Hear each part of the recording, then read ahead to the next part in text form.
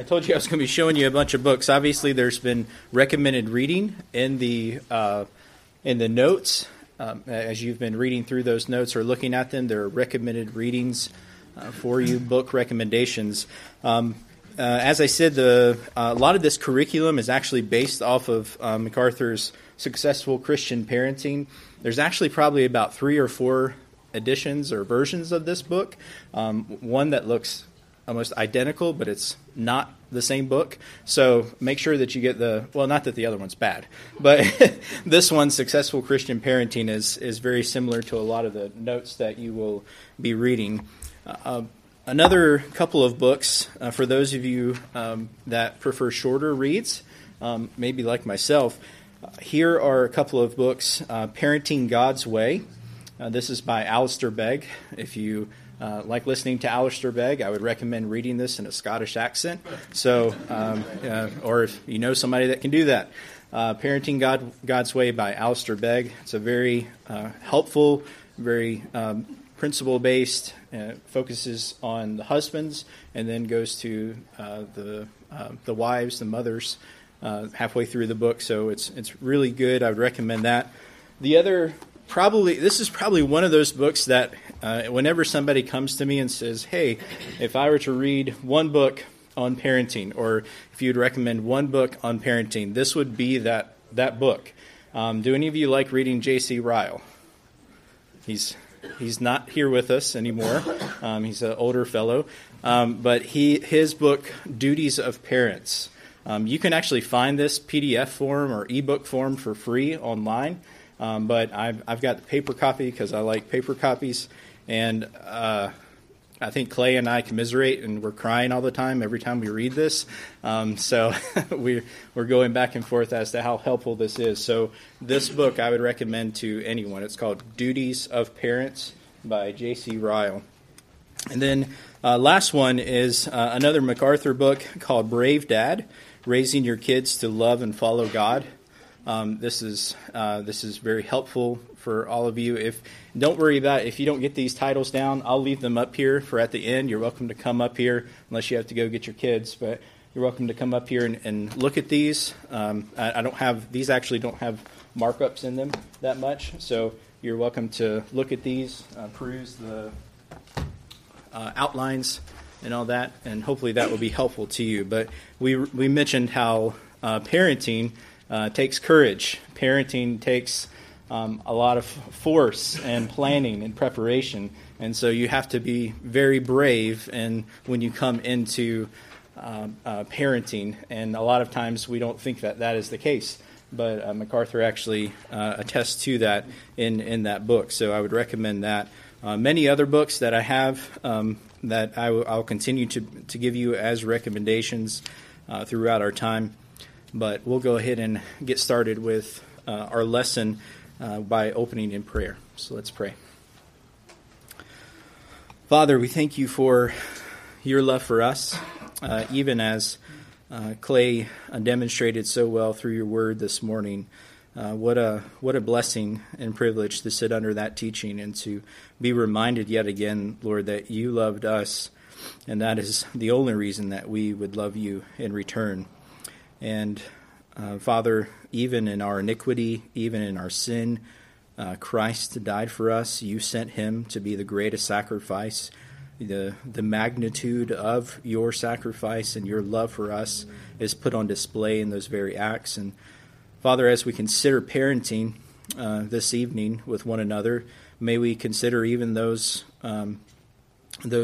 principles that we were taught this morning, of love and the greatness of that love, and that, Father, we are sinners trying to raise sinners, and we, once walking in our own foolishness, are now trying to, in our new minds, trying to raise those that are walking in foolishness. And help us, Father, to be faithful to that, but help us not to lean upon our own understanding, but on the understanding that you have given us through your word. We pray in Christ's name. Amen.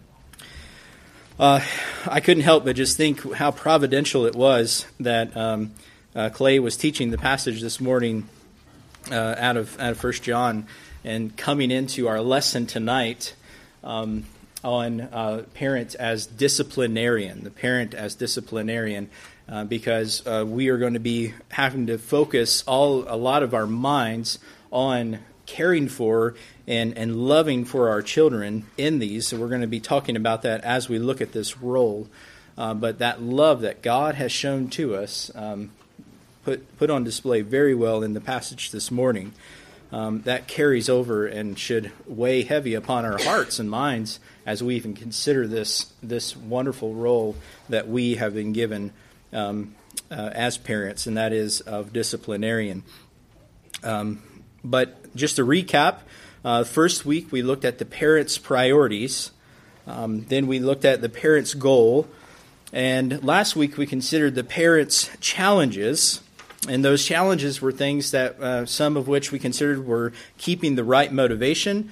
A lot of times it's very easy for us to become man-pleasers, and so we will be very self-focused and focused on trying to look good before others, or at least represent well, like we are got it all together, and that everything is good in our household. And instead, we are simply pleasing ourselves and pleasing others in that time. And we're having an issue with trust and fear we talked about. Then we looked at keeping the right focus. Biblical parenting is not a complicated thing because God has given us all that we need for this responsibility that He has called us to. But biblical parenting allows a variety of ways to apply biblical truth. And so there are various ways that the world tries to throw at us of how to parent correctly, and a lot of quick fixes. Read this book and you'll have a new child in 3 days. All those things, we have to remind ourselves to keep the right focus. Keep the right focus in the sense that what has God said about this child, and what has God said about our responsibility to care for and raise this child.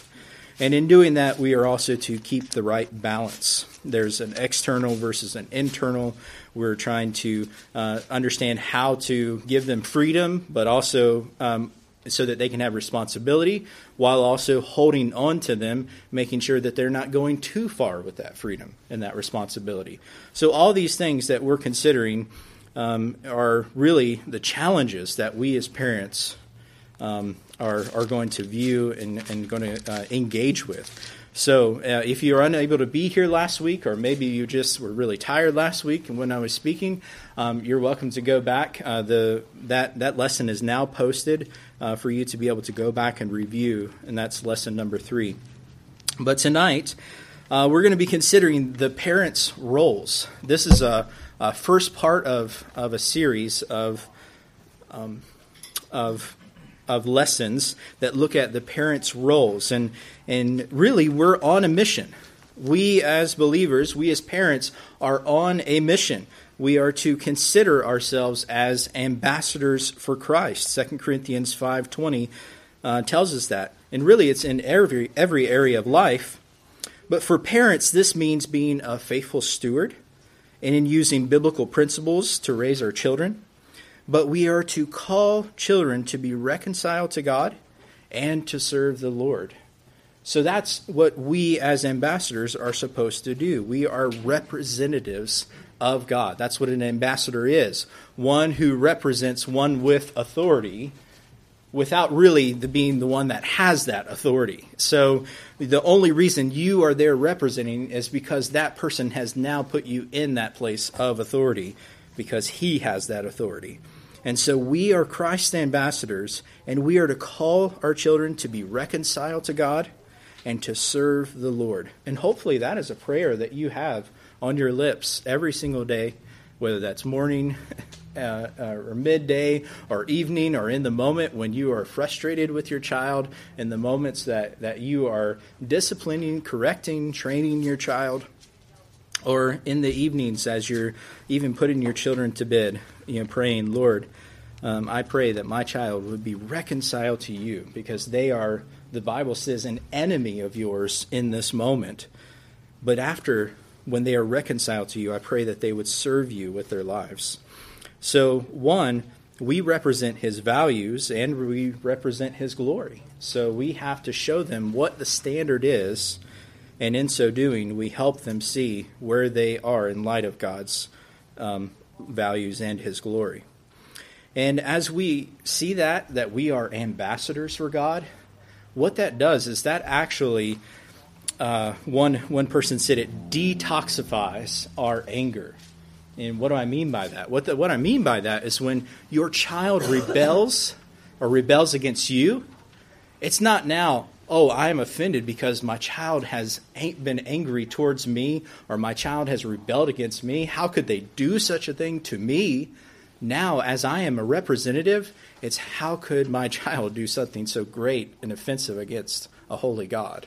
So I'm not the one now who is receiving that sinful action. It is really God who is receiving that. The one who is offended is actually God.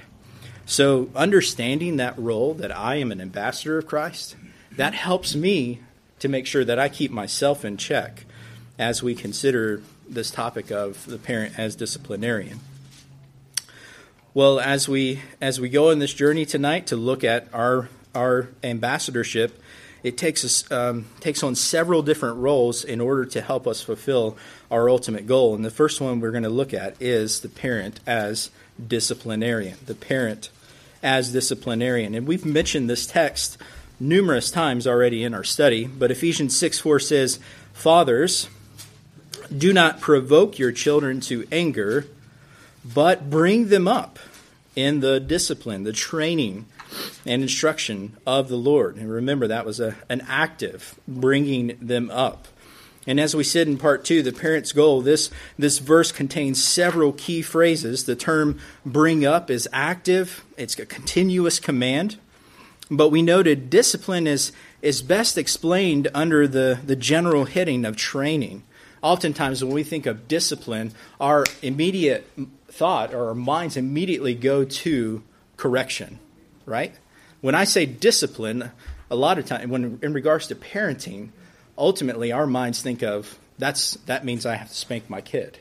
Well, that's not exactly what this is referring to. It involves correction, but that's not all. It's not just correction. It goes under that general heading of training, which includes rules, guidelines, restrictions, rewards, and structure, and also correction. Some experts who came to their conclusions merely through observation of children tell us that discipline is harsh, it's out of date, and that parents are not proficient enough to do the job. And what kind of trust, however, can one place in the results of sinful minds studying sinful man?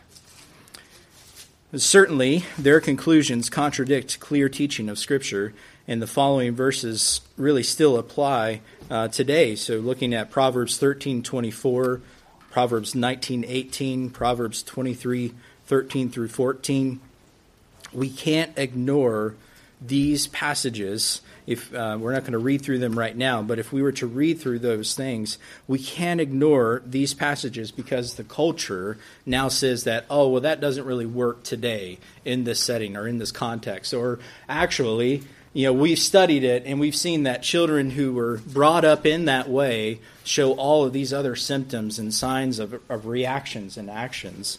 That's not really a loving and biblical way or a correct way of caring for a child. Well, again, I go back to saying, are we going to trust sinful minds studying sinful man? What does God say about the way we discipline, the way that we train our children? Some question discipline by saying that many who were disciplined firmly turned out badly. But that's not the fault of a biblical discipline. In fact, it may be the result of an unbiblical discipline. Let's look at why discipline may not be effective. Or in other words, let's look at some characteristics of unbiblical discipline. Unbiblical discipline, it depends excessively on controlling the child.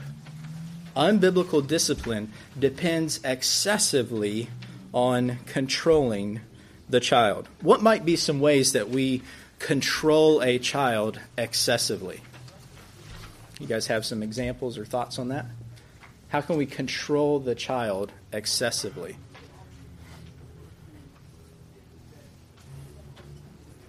not letting them suffer. Not letting them suffer? Right, or Okay. make bad decisions. Yeah. We try and protect them too much. Protect them from that, every detail of that, yeah. Okay, yeah.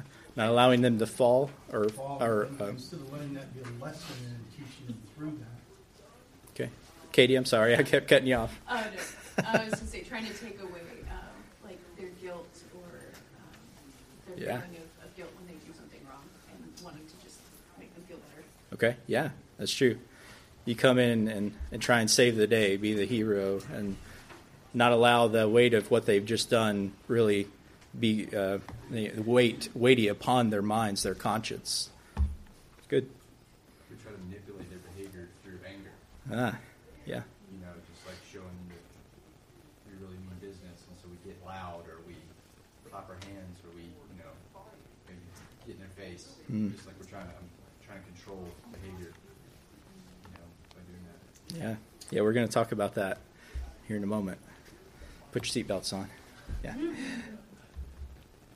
Yeah, this unbiblical discipline depends excessively on controlling the child. This is really too much discipline without a balance of instruction. Too much discipline without a balance of instruction.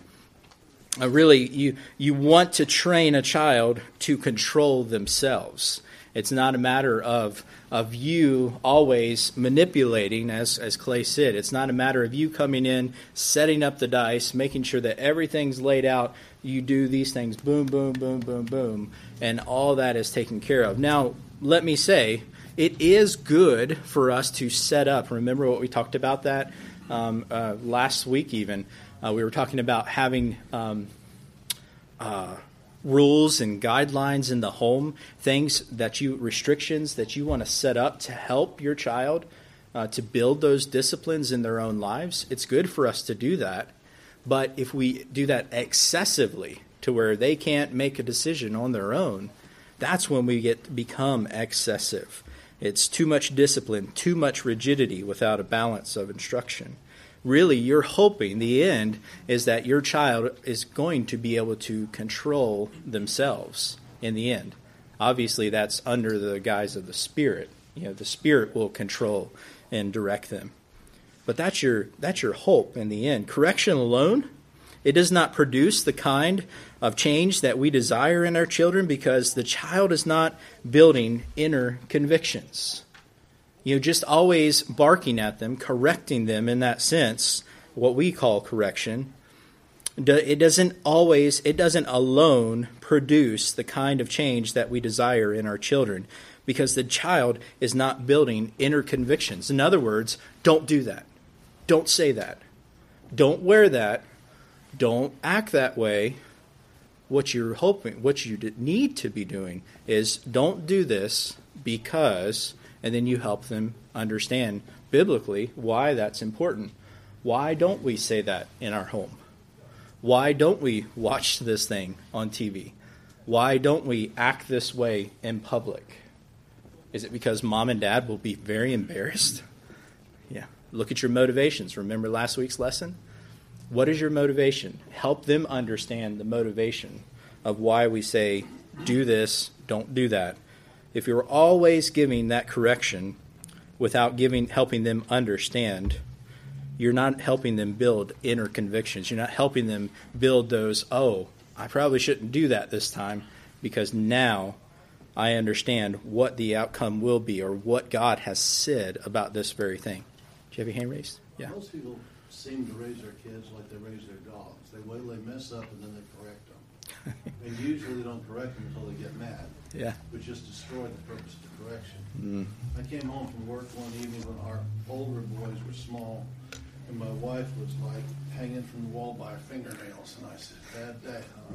She said, She'd gone grocery shopping with the boys, and she'd run over exactly what we should have expected.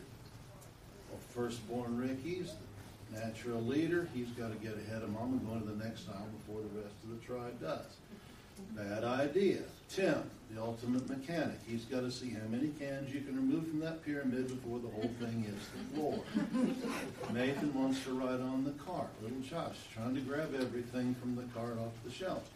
They didn't know how to act, and so it would have been really wrong of her to come down and correction. So we just packed them up in the car, took them back to the grocery store, went up and down every aisle, told them beforehand, here's a few simple rules, and the fewer rules and the simpler, the easier they are to obey.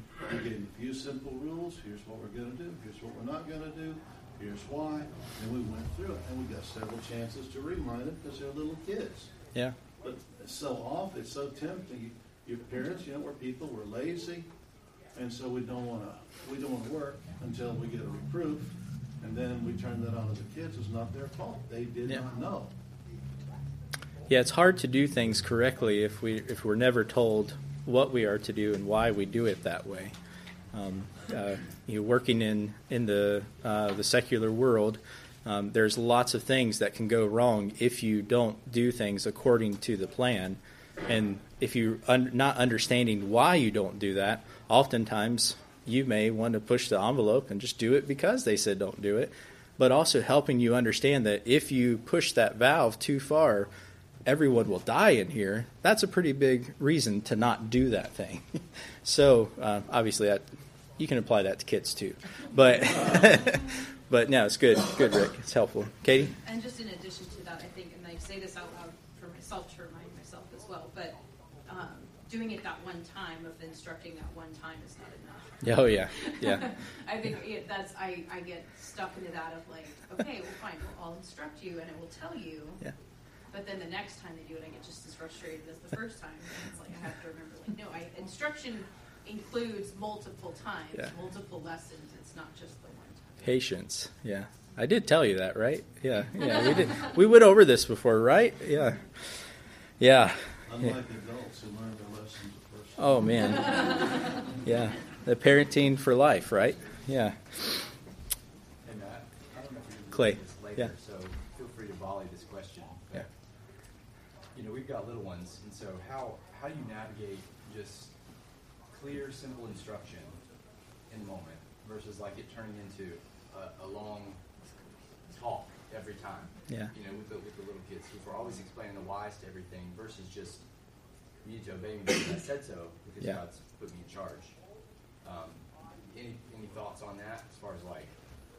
Yeah. I'm not just.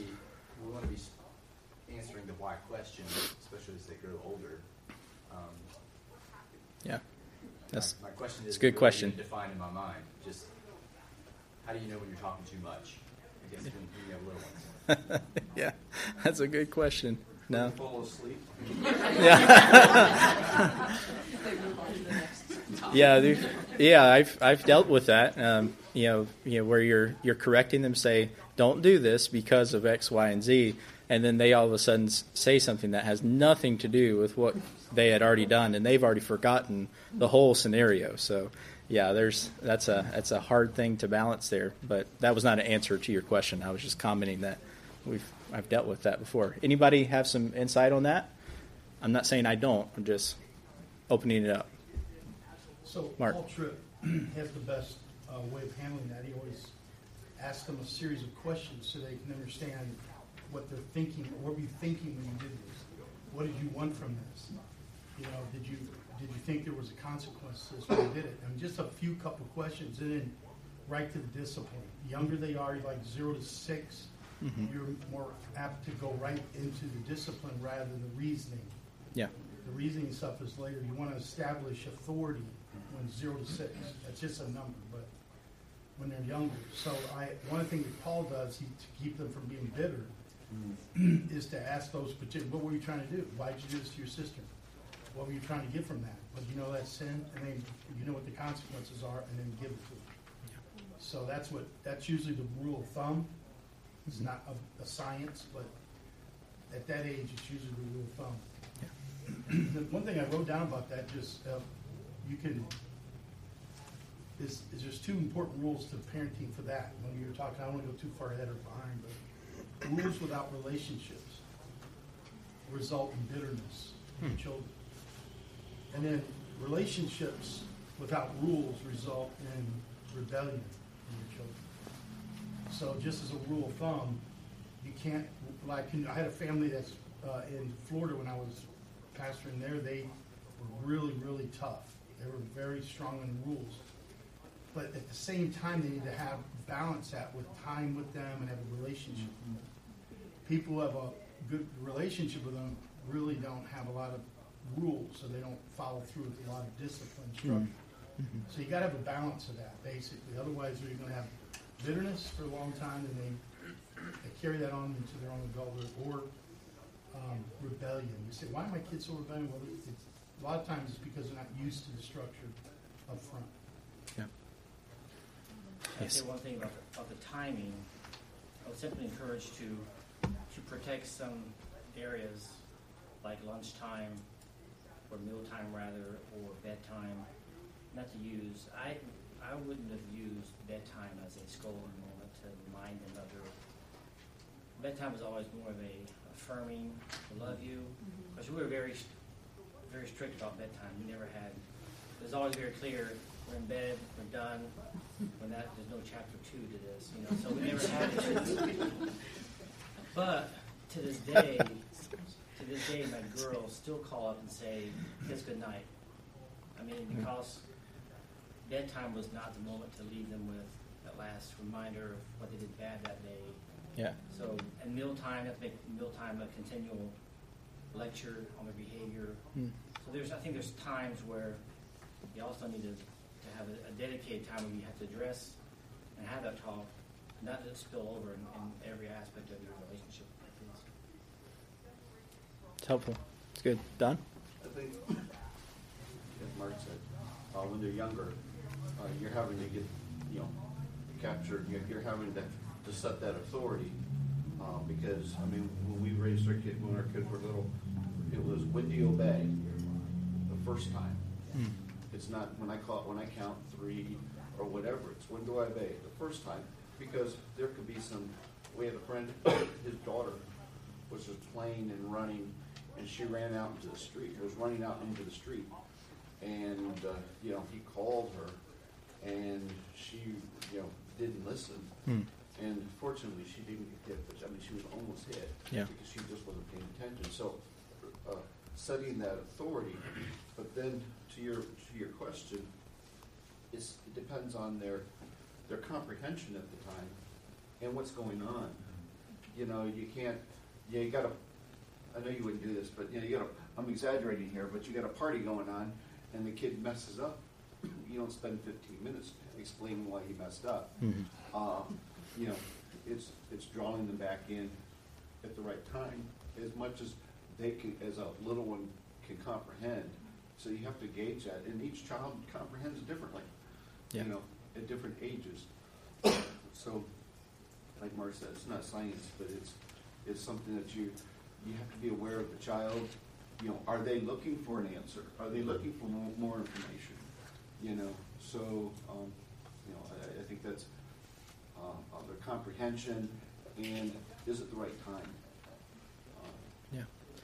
Yeah, if you're setting the authority early on, and when I say early on, it's toddler age, a year and a half on into 2 years, they know immediately when you say stop doing that, and they don't stop. If you begin to move to go towards them, they're going to react. Oh, yep, I knew I did that. That was wrong. I'm in trouble now. They're automatically thinking in the right. They know what's right and what's wrong because they see that authority that has been set. And so if you are taking that as an opportunity to realize that at that moment, say Oliver, who's 2, if he understands that he has done something wrong, that's really at that age, I don't have to go through an explanation because, one, cognitively, he's not going to know certain things. So, think of the age, how much can they comprehend? An older child, though, you're going to want to help them think through it. And that's where what Mark was saying, those principles of good questions, helping them work through it rather than you just talking and unloading is helpful. So. One other thing I might add to that is letting kids be kids to some degree. So if a child is doing something simply because they're a child, as opposed to doing it because they're being rebellious, I think sometimes too that makes a difference on how you respond. When we had extended family member, I mean, the kids spilled milk and they spanked their child. Yeah. And it was an accident. Sure. And it was, so understanding they're a kid. Yeah. What's appropriate? Yeah. What's understandable as an infant or as a toddler, and then what is true rebellious nature being unleashed in that moment. Yeah. Helping having discernment and understanding that's really, really good, really helpful. So, Mark. But the Bible says that foolishness is tied up in the heart of a child. Yeah. And the rod drives it far from him. So sometimes Mark Jr. used to get spanked quite often because of his foolishness. Yeah. Okay, so he'd get carried away, so he's just acting like a kid, but he had the boundaries, he understood. Huh?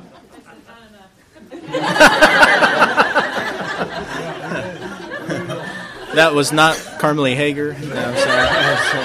And I would have used him if he would have come tonight. But yes, sounds like you need to go home and spank him. That's good. Good. Correct the child when it is required, but also teach. The next time you are in a situation like this, what would God desire you to do? Obviously, a 2-year-old, that's not going to be easy to work that out. But when it comes to a 4 or 5, a 6-year-old, helping them understand what would God desire you to do. What does God's Word say about this type of situation? So those are kinds of things that you want to begin to work out with your children as they increase in the knowledge and understanding as you're working through that with them on the base-by-base cases. Yeah.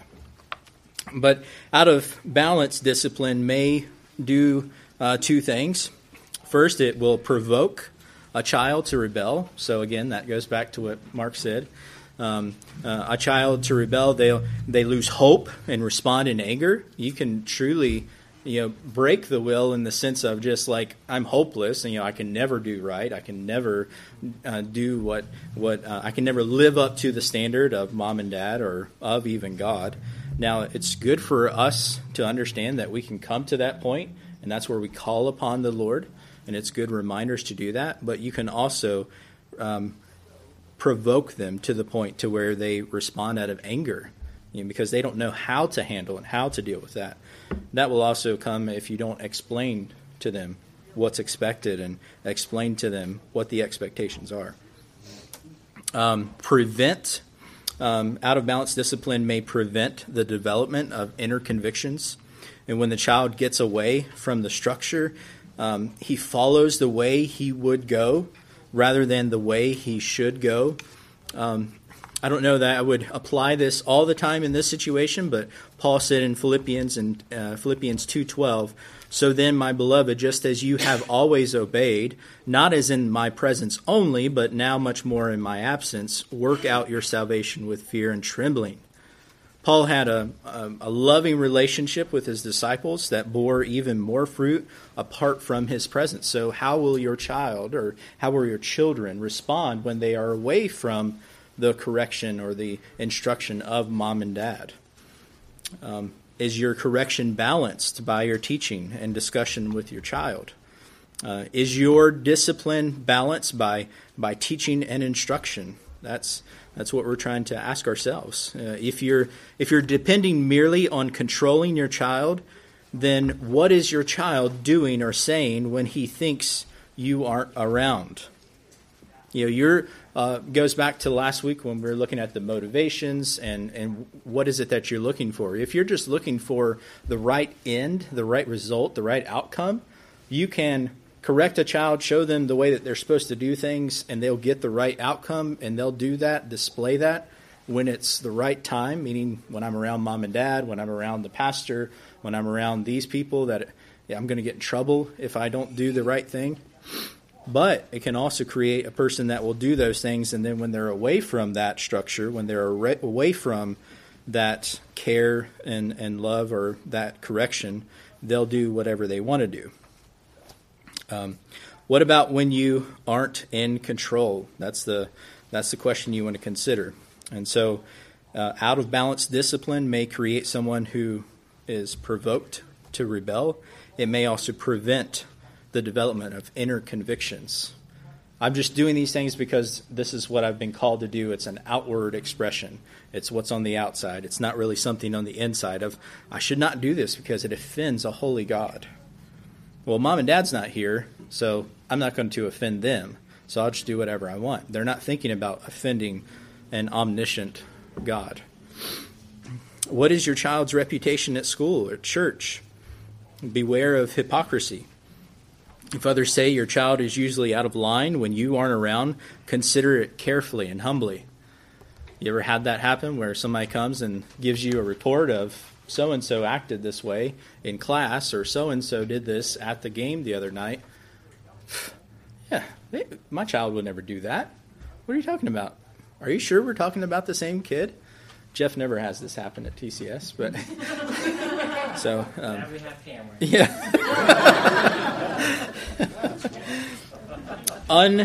Unbiblical discipline. Unbiblical discipline disciplines in uncontrolled anger. Unbiblical discipline disciplines in uncontrolled anger. Explosive parents are never good disciplinarians. They are inconsistent. Same offenses get different responses.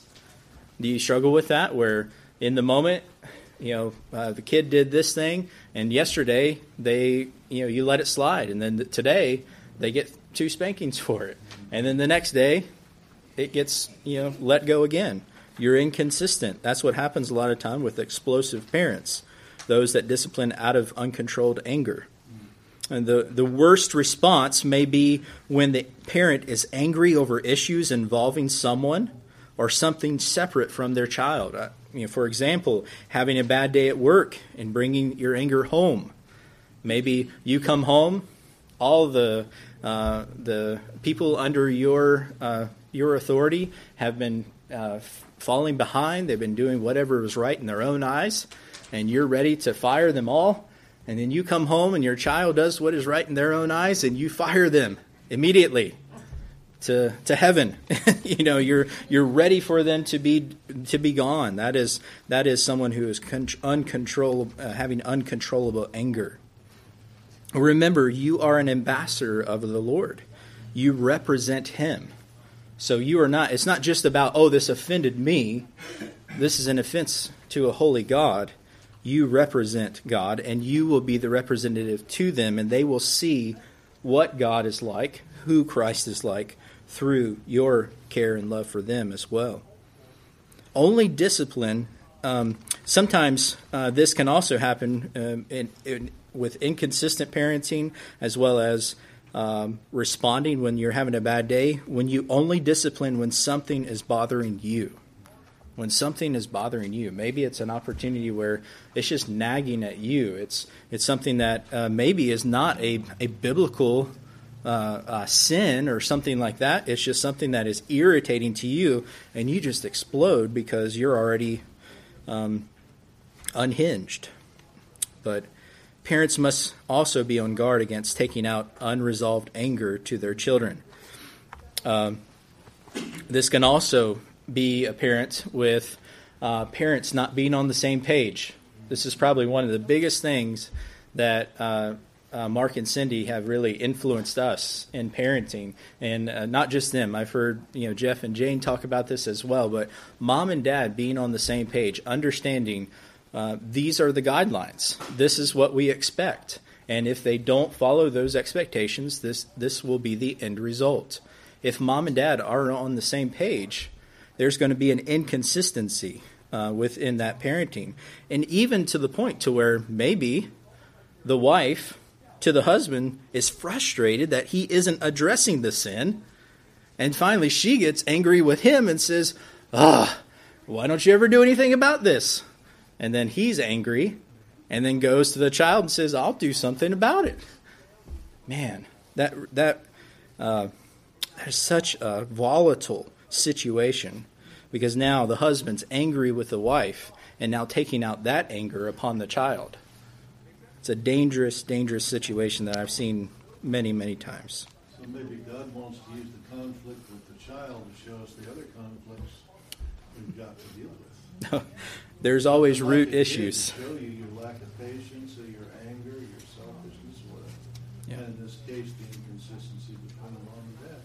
You got a child discipline problem, maybe because you've got a marriage problem. Typically, it will all go back to eventually the root issues will be in your inconsistency with what you say is right and then what the end result or the outcome is supposed to be, but also the inconsistency between a mom and dad in the response. So yeah, you're right, Rick. It goes back to the parents' relationship, the mom and dad's relationship. Parents must be forgiving with their sorry, Clay. On that, just Yeah. I've been thinking about anger. Anger is just so tough because it's a moral emotion, meaning like you feel so justified in it. So, we've been trying to battle our anger in the home or whatever. It's so hard to get on top of it because you feel so righteous in it, even though you're in sin too. When you're angry. So one of the things that's helpful that we've drawn to mind often is like I would never just open my door and let Satan into my house to wreak havoc on my children or my wife. But that's what I'm doing when I refuse to deal with my anger. And so that's just a helpful sort of like stop in my tracks and just start to evaluate, okay, what is going on? Like I'm in the wrong. I need to humble myself here because Satan's going to have a heyday, with my family through me if I don't deal, essentially if I don't deal with this from the Ephesians text, about dealing with your anger quickly. It's just a helpful motivation because we deal with this. Well, none of the rest of us do, but yeah. So, I've found in my own heart, it's so hard to get on top of it because I feel so justified in it. Amen. So I just need truth to come to bear real quick. Yeah. And that's a helpful just mental image. Yeah. Sometimes That's we good. cover Thanks. up, anger by using the word frustration, which is a form of anger. So Did I say frustrated? Yeah. no, but I'm saying Probably that did. Sometimes they have the same elements Yeah. of trying to control things, that kind of thing. Call it what God calls it. Yeah. Yeah, those low-level irritations are just easy to excuse. Easy Yeah. to excuse ourselves, but same deal.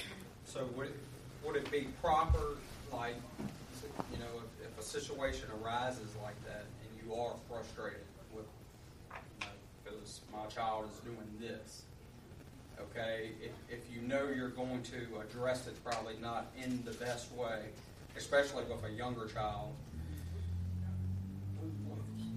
what's the best way to handle that? To wait till later? I mean, because I know a lot of times if I say something to my kid, 2 hours later they've Sure. completely Yep. erased it from their memory. Yeah. So what? Exactly. Yeah. No, I think, again, it's not a science, but when it comes to that, you want to confront, as Clay's saying, your own anger first, and especially if that anger is making you to the point to where you're unhinged, you're uncontrollable, you're not self-controlled, because that's what we're called to be in the Scriptures. So if you're unable to get yourself to that point, then you step away, send your child to the room. You let them stay in their room. Not that you're punishing them by saying, go to your room and stay there and that's it. No, you're going to control yourself. You're going to pray, calm yourself, get you to the right mind to where you then go and address it in a biblical way, in a controlled way. And so that's not going to take, hopefully, 10, 15 minutes. Hopefully in just a couple of minutes, you're able to get there. If you're not able to get there, then that you need to go see biblical counselor or something. But no. Yeah. No, you can you don't worry about what they remember. You resurrect the incident. Yeah. So I bring it back to them and say, remember when you did this and you shook your fist at me and you said no, blah blah blah. I resurrect it, and then I discipline. Yeah. So I don't worry about it. They don't remember. There's no use. Oh yes, there is. Yeah. Denise? I Yeah. think sometimes we can fool ourselves into thinking that what we're acting like in the home acceptable compared to what we would act outside the home, or if somebody came into our home, we can actually control ourselves a whole lot more than sometimes we give ourselves credit for. So that was something I felt I had to learn early on. If I'm yelling at the boys and the phone rings, all of a sudden I can control myself Real quick. real quick. Yeah. And I think we have a tendency to Yeah. think that, we wouldn't answer back that person in the office that way. Yeah. And we know, those of us that, have worked outside, how quickly we can have somebody do something that just makes your head want to blow up. And yet you still are able to control that. So A lot of times we're not true with ourselves. We're willing to cover up who we really are. Yeah. Yeah. Sometimes when I'm talking to the kids during the day, I'm like, well, if so-and-so was here, would you be saying this? But it's the same. It's true. If Jesus were here, would you be saying this? But he did. So it's just like, well, better keep my mouth shut. Yeah. really, Yeah. The It's, flip side of that's also true. It's like that's who you really are. yeah. Like Yeah. in the That's home. right. Yeah. So whatever facade you're putting on at work, the true colors are coming out right here at home. Yeah. So that's helpful because it humbles us, right? And it shows us like that's where we need to work Yeah. to get at that. If we're willing to admit that, that's Yeah. where it needs to be addressed. Yeah. Sure. And- That's the first step to change, right? Like That's right. we gotta acknowledge that. Yeah. We're just gonna pretend that we're not gonna grow. Yeah. Yeah. It's good. Is that helpful? Is it good? Good. Yeah. Yeah. Okay. One thing about children, if you don't get the discipline right the first time, they will give you another opportunity. It's true. Yeah. But you're striving for consistency. Let's go back to that. So, the Lord is gracious, and there's much grace needed in parenting, but we're always striving for, doing the right thing and hopefully solidifying these principles in our normal everyday lives. But one of the things, I always thought when I recommended the book "The Heart of Anger" by Lou Priolo, I just thought, oh yeah, that's a book you need to read so that you can get your kids' angers under wraps. No. It's really about my anger, my heart. How am I bringing them to anger? How am I provoking them to anger because of my own anger? And so as you read that, he even lists out, was like 25 or 30 different ways the scriptures identify how we are angry people and how we provoke to anger. So I would highly recommend, if you have not read it, read it. And there's even a workbook with it that can even help you further. What was the name of that? The Heart of Anger. It's actually on your notes there. So, and just FYI, I don't get any money for recommending these books. Mark might, but I don't. So,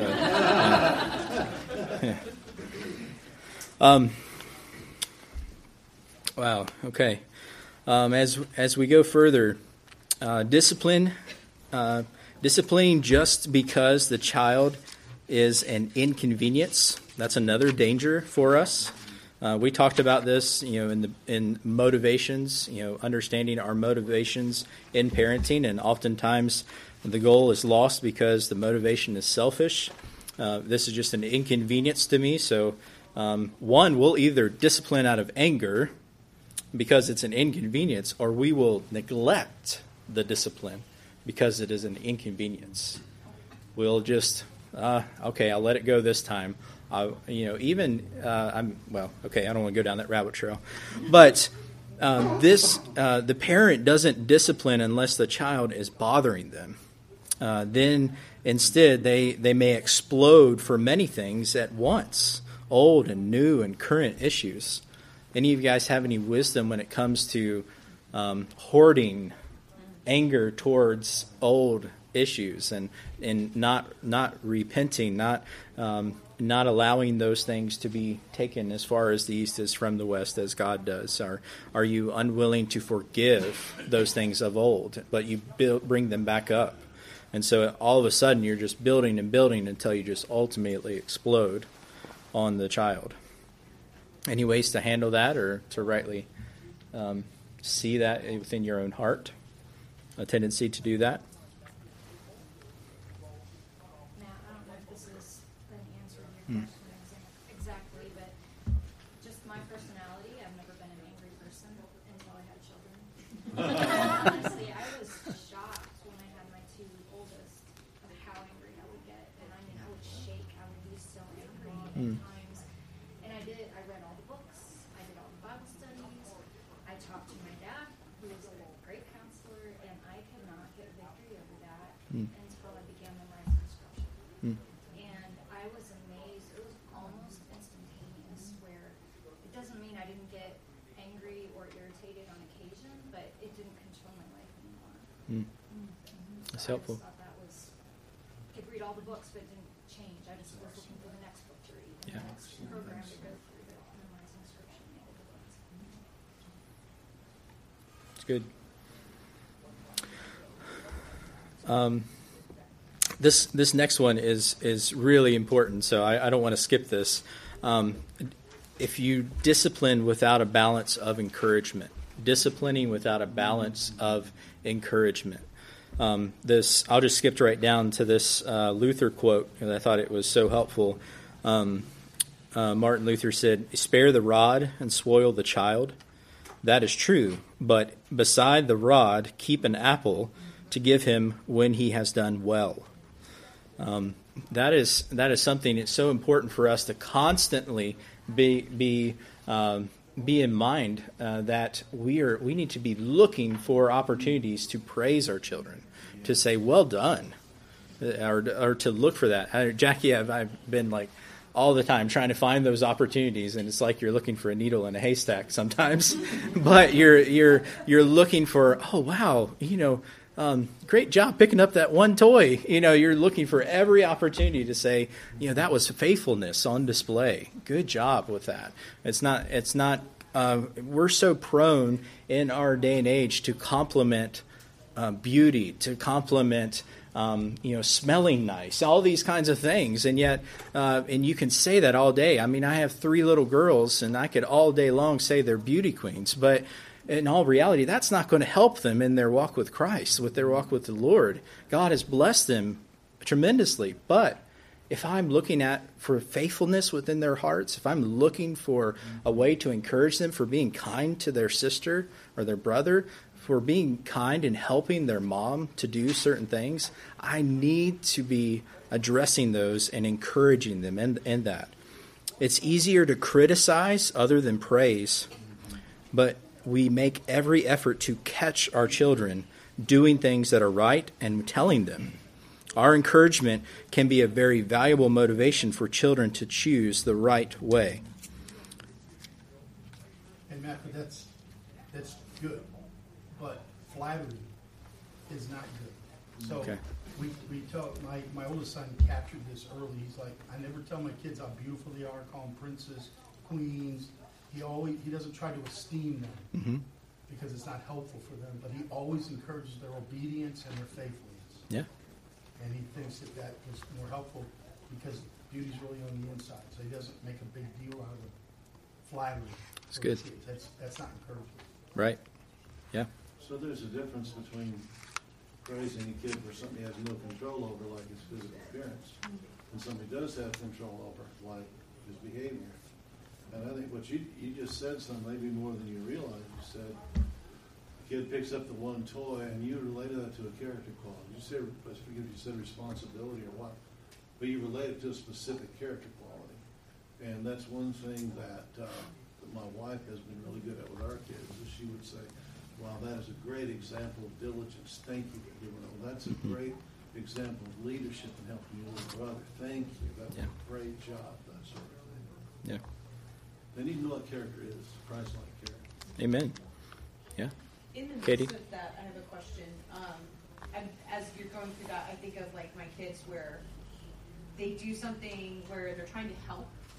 Like you can see that they're trying to help, like they're trying to help throw something in the trash or something like that, but then in turn make something so much more of a mess. Mm-hmm. Which would you suggest you address first? the negative or the positive? Yeah. Or Mark, do you have any Yeah.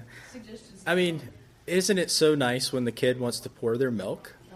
Yeah. Is that helpful? I mean, yeah. Well, yeah, like if you're trying to put it in a sink, yeah. then they miss. Yeah, You know? yeah. Like they're trying to clean up their dishes. Well, but instead, now I have to. I think it's all about your response. How do you handle that situation?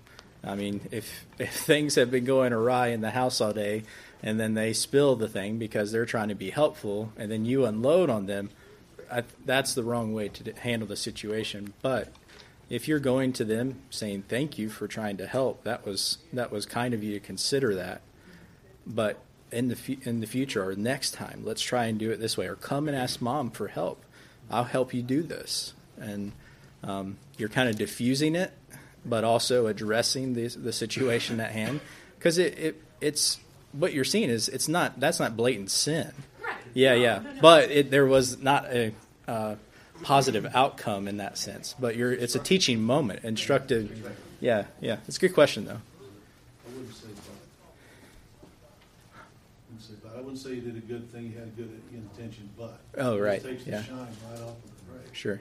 I would say, thank you, that was wonderful, you wanted to help, and you did help, and I know a way you can help even more next time. Yeah, that's good. Good. Now to dovetail, just practical, to dovetail something Jeff said earlier about like guarding those intimate moments, with your kids at certain times. Mary does this really well, and she will affirm the kids before they go to bed, like in a particular area. Even in our prayers for them. And something that we'll try to do is we'll try to help them see Jesus helped you do that. Mm. Like he's been involved in this, so they're not thinking, well, I can just do this on my own. Yeah. I can Yeah. just accomplish spirit calls on my own. Even if the Lord in His common grace is helping them to come around, even if they're not regenerate yet. Yeah. So we're trying to help them connect those dots to the fact that Jesus is helping them do that. But at the same time, like you're saying, praising them. But I just noticed Mary, that's a consistent pattern on her side. She's been an example to me in that. Of just, if you make it a goal, like as a young parent, like just to kind of get in the habit of like, at bed, we're going to affirm at least one thing in each child as we pray for them. Mm. That can just be a good habit to try to get into. Keeps that affirmation flowing. I read a book, also, by the way, called Practicing Affirmation. If you want to get slain, that is a good book to read. Larry Crabtree. It's super short. It was recommended by one of our counseling guys at the conference. I can't remember his name, but I read it for a different reason. But it was good. It took me like 6 months to read. It's only like 100 pages. Because I could only read like one page at a time. Because I was so convicted. Yeah. But he just talks about the power of affirmation and meaning biblical encouragement. Because I think I was overdone in my mind thinking everything was flattery. If I'm saying anything positive, I'm trying to flatter somebody. Yeah. And it was just totally wrong-headed. So he was just helping me correct that. And still working on it, but it's helpful. That was helpful. But it's good. I mean, recognizing flattery or not, but I mean, guys, it's important that our daughters hear that we love them and that they're beautiful. Mm. I mean, that's not flattery. I mean, I'm not talking about the princess kind of, but they need to hear that, from their fathers. Matt, can I ask something? Sorry. About the mess thing, Katie. I had a hard time with just letting them do things by themselves because I just didn't want the extra mess. But then I would let them do it and then say, okay, if you make the mess, you're going to clean it up. So let's get the towel and then show them how to clean it up. And I still struggle. Sometimes I need to crack an egg on the floor sometimes just to loosen up a little bit. But it's helped a lot. It's helped. Just go ahead and join. Yes. Just throw an egg. It makes you feel better. Jane, were you going to say something? I thought you were okay. I thought you were raising your hand or something. You're just waving. Okay. No. No, All right. it benefits them. I mean, it's such a blessing when they can when you're able to allow. It takes a ton of work to do what she's saying, but when you are able to do that, it's such a blessing because in the end they learn. They're better cooks if they're guys or girls. They're cooking more. They're doing more. And in the end, when they get a little older in your house, you can say, I need you to go do this, do this, do this. Well, while you're having guests come over, I need you to make the salad. And they learn. Yeah. Because my mother was a wonderful lady. I'm the youngest of 7. The only thing we were doing in the kitchen was setting the table. Yeah. And, I didn't know a lot when I got married about cooking and stuff. So it would have benefited her if all of us, she had been teaching us all along the way. But, I can imagine you just... Did I see Jeff grimace when you said I heard a long time the chicken is dry. Wait a minute. That's another class. So next point. Come on, man. Take this truck out of the ditch. I'm saying it's a beautiful thing because it blesses them. Yeah. It would have blessed her because she would have gotten more relief from all the work that she had to do. But it takes a lot of work. It takes a lot of discipline. But it would have been a blessing. So yes, you have to sometimes let them do that, but it takes a lot of work. I buy extra zucchini every week just to let them cut the zucchini. Right. It helps. Right. Yeah.